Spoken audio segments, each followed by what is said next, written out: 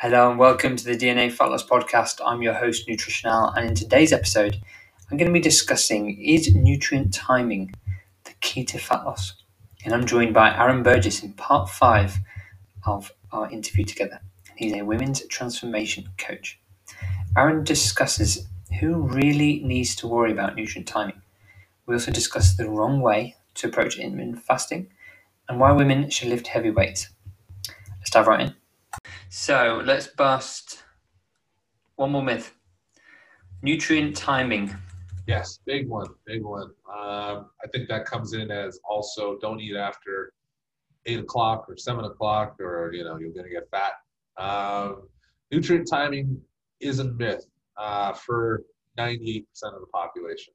There's 2% of the population that needs to worry about that, and that's peak performance athletes. That's about it.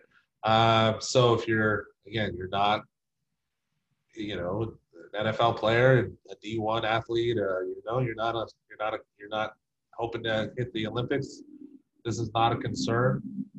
Your body does not operate on a 24-hour clock like that. It does not forget how to digest food after 7 o'clock. At night, it does not forget how to digest food before, 6 a.m. So nutrient timing, another program that I hate, intermittent fasting. Because it makes people think that nutrient timing is important, is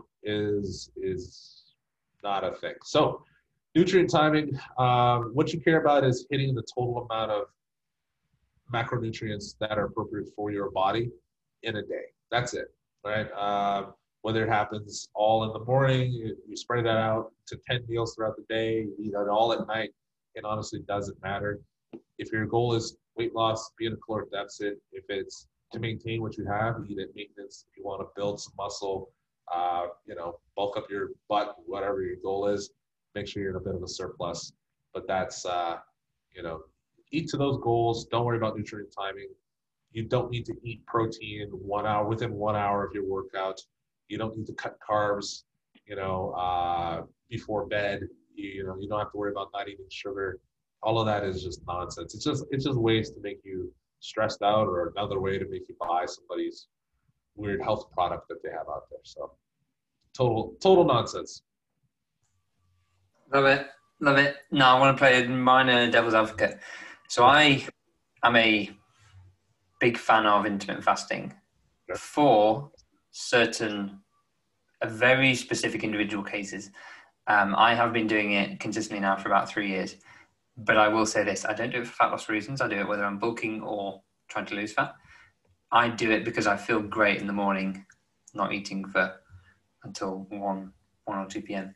I also like to train fasted. I have my best workouts fasted, and I work out before lunch. But yeah, in the early days of it, when I was doing it on and off, it was about, I ended up binging because I was getting it so wrong. I was using the fasting as a reason to binge later on. I was using the fasting so I could binge after my workout, and I'd literally eat 5-course meal and so many calories that I'd feel sick because I thought nutrient timing mattered. All these things are raw mistakes I made. So I just want to offer that intermittent fasting can be effective if you're doing it for I'm going to say the right reasons. My focus and mental clarity in the morning is better because I fast. At least I found. For some people, that might not be the case. I don't do it for to worry about this sort of eating time window and stuff. So yeah, like for my clients, because we're focused on their lifestyle, if they're not a breakfast person, they're not a morning person, I'm not gonna say, well, you need to eat 10 eggs before noon. If they're not a morning person, they hate breakfast food, I'm not gonna jam breakfast into their life. So for me, it doesn't matter if you eat at 6 a.m. or 12 p.m. Right? What matters is if you are able to hit the nutrition goals that we're setting up for the day. So if you can do that between 2 p.m. and 8 p.m., by all means, that's fine with me. It doesn't really matter. It's when people are think that there's something magical about having a 16-hour fast and an 8-hour eating window that I find gets them too food focused, right? Because they're sitting there watching the clock. All right, what can I eat? What can I eat? What can I eat? And then, that's how you get into that. Oh, okay, I've got 8 hours to eat, or I've got 4 hours to eat, and you just like you're so hungry, and it's very easy to just over overdo it. So you can binge out a little bit more. So yeah, you skip breakfast, you skip lunch, but now you've eaten 3 dinners, and well, now you still eat the equivalent of a full day in 4 hours. So I find just on the behavior end of it, again, if you're not working with someone that's going to guide you specifically, that people get like I think a little too caught up in these times, and then just down the road it sets up a bad relationship with food and makes you a little too focused. But yeah, I mean overall I agree. Do what your body likes. If your body hates breakfast, don't force it. If you hate dinner, don't force it, right? Do what's best to get your goals, and that's the biggest thing that I preach. I love it.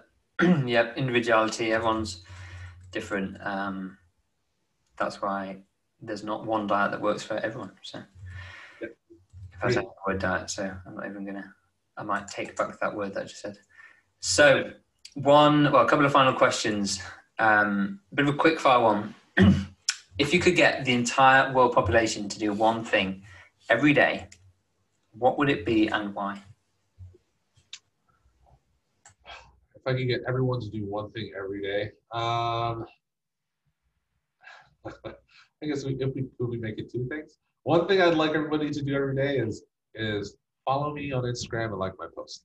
But on a health reason, one thing I'd like everyone to do every day is lift up something heavy. Like just push themselves just a little bit further than they did before. That would be, I think, that would take out so much stress and rage that we have in the world. That would be one thing I get everybody to do daily. Lift up something heavy. Yeah. Love it. So, regarding your first point, like in your Instagram, can you tell the listeners where they can find more of you, Aaron? Yeah. So I mainly focus on Instagram, so that's where most of my content's going to be. So it's at Aaron Burgess Fitness. But I am also on Facebook, so you can find me there at Aaron Burgess as well. And yeah, we focus on helping women, but sometimes those women bring in their husbands. So I'm not averse to coaching men as well, but my specialty is working with women. Awesome. So that's at Aaron Burgess Fitness. Yeah. At Aaron Burgess Fitness on Instagram. Aaron, we're coming up on time. Thank you so much for joining me today. No problem. Appreciate the conversation. It's been a good call, man. It's been a good conversation. Love it. Would love to be back if you want to have me. Thank you very much. All right. I hope you enjoyed today's podcast. Thank you so much for listening. If you want more goodness, here are a few things that you can do next. First, and most obviously, you can check out more episodes. Secondly, you can connect with me on LinkedIn by searching Alex Hall DNA Fat Loss Coach, or by going to www.linkedin.com/in/Alex DNA Fat Loss Coach. That's linkedin.com/in/Alex DNA Fat Loss Coach. Look, I'm not going to hard sell you just because you connect with me.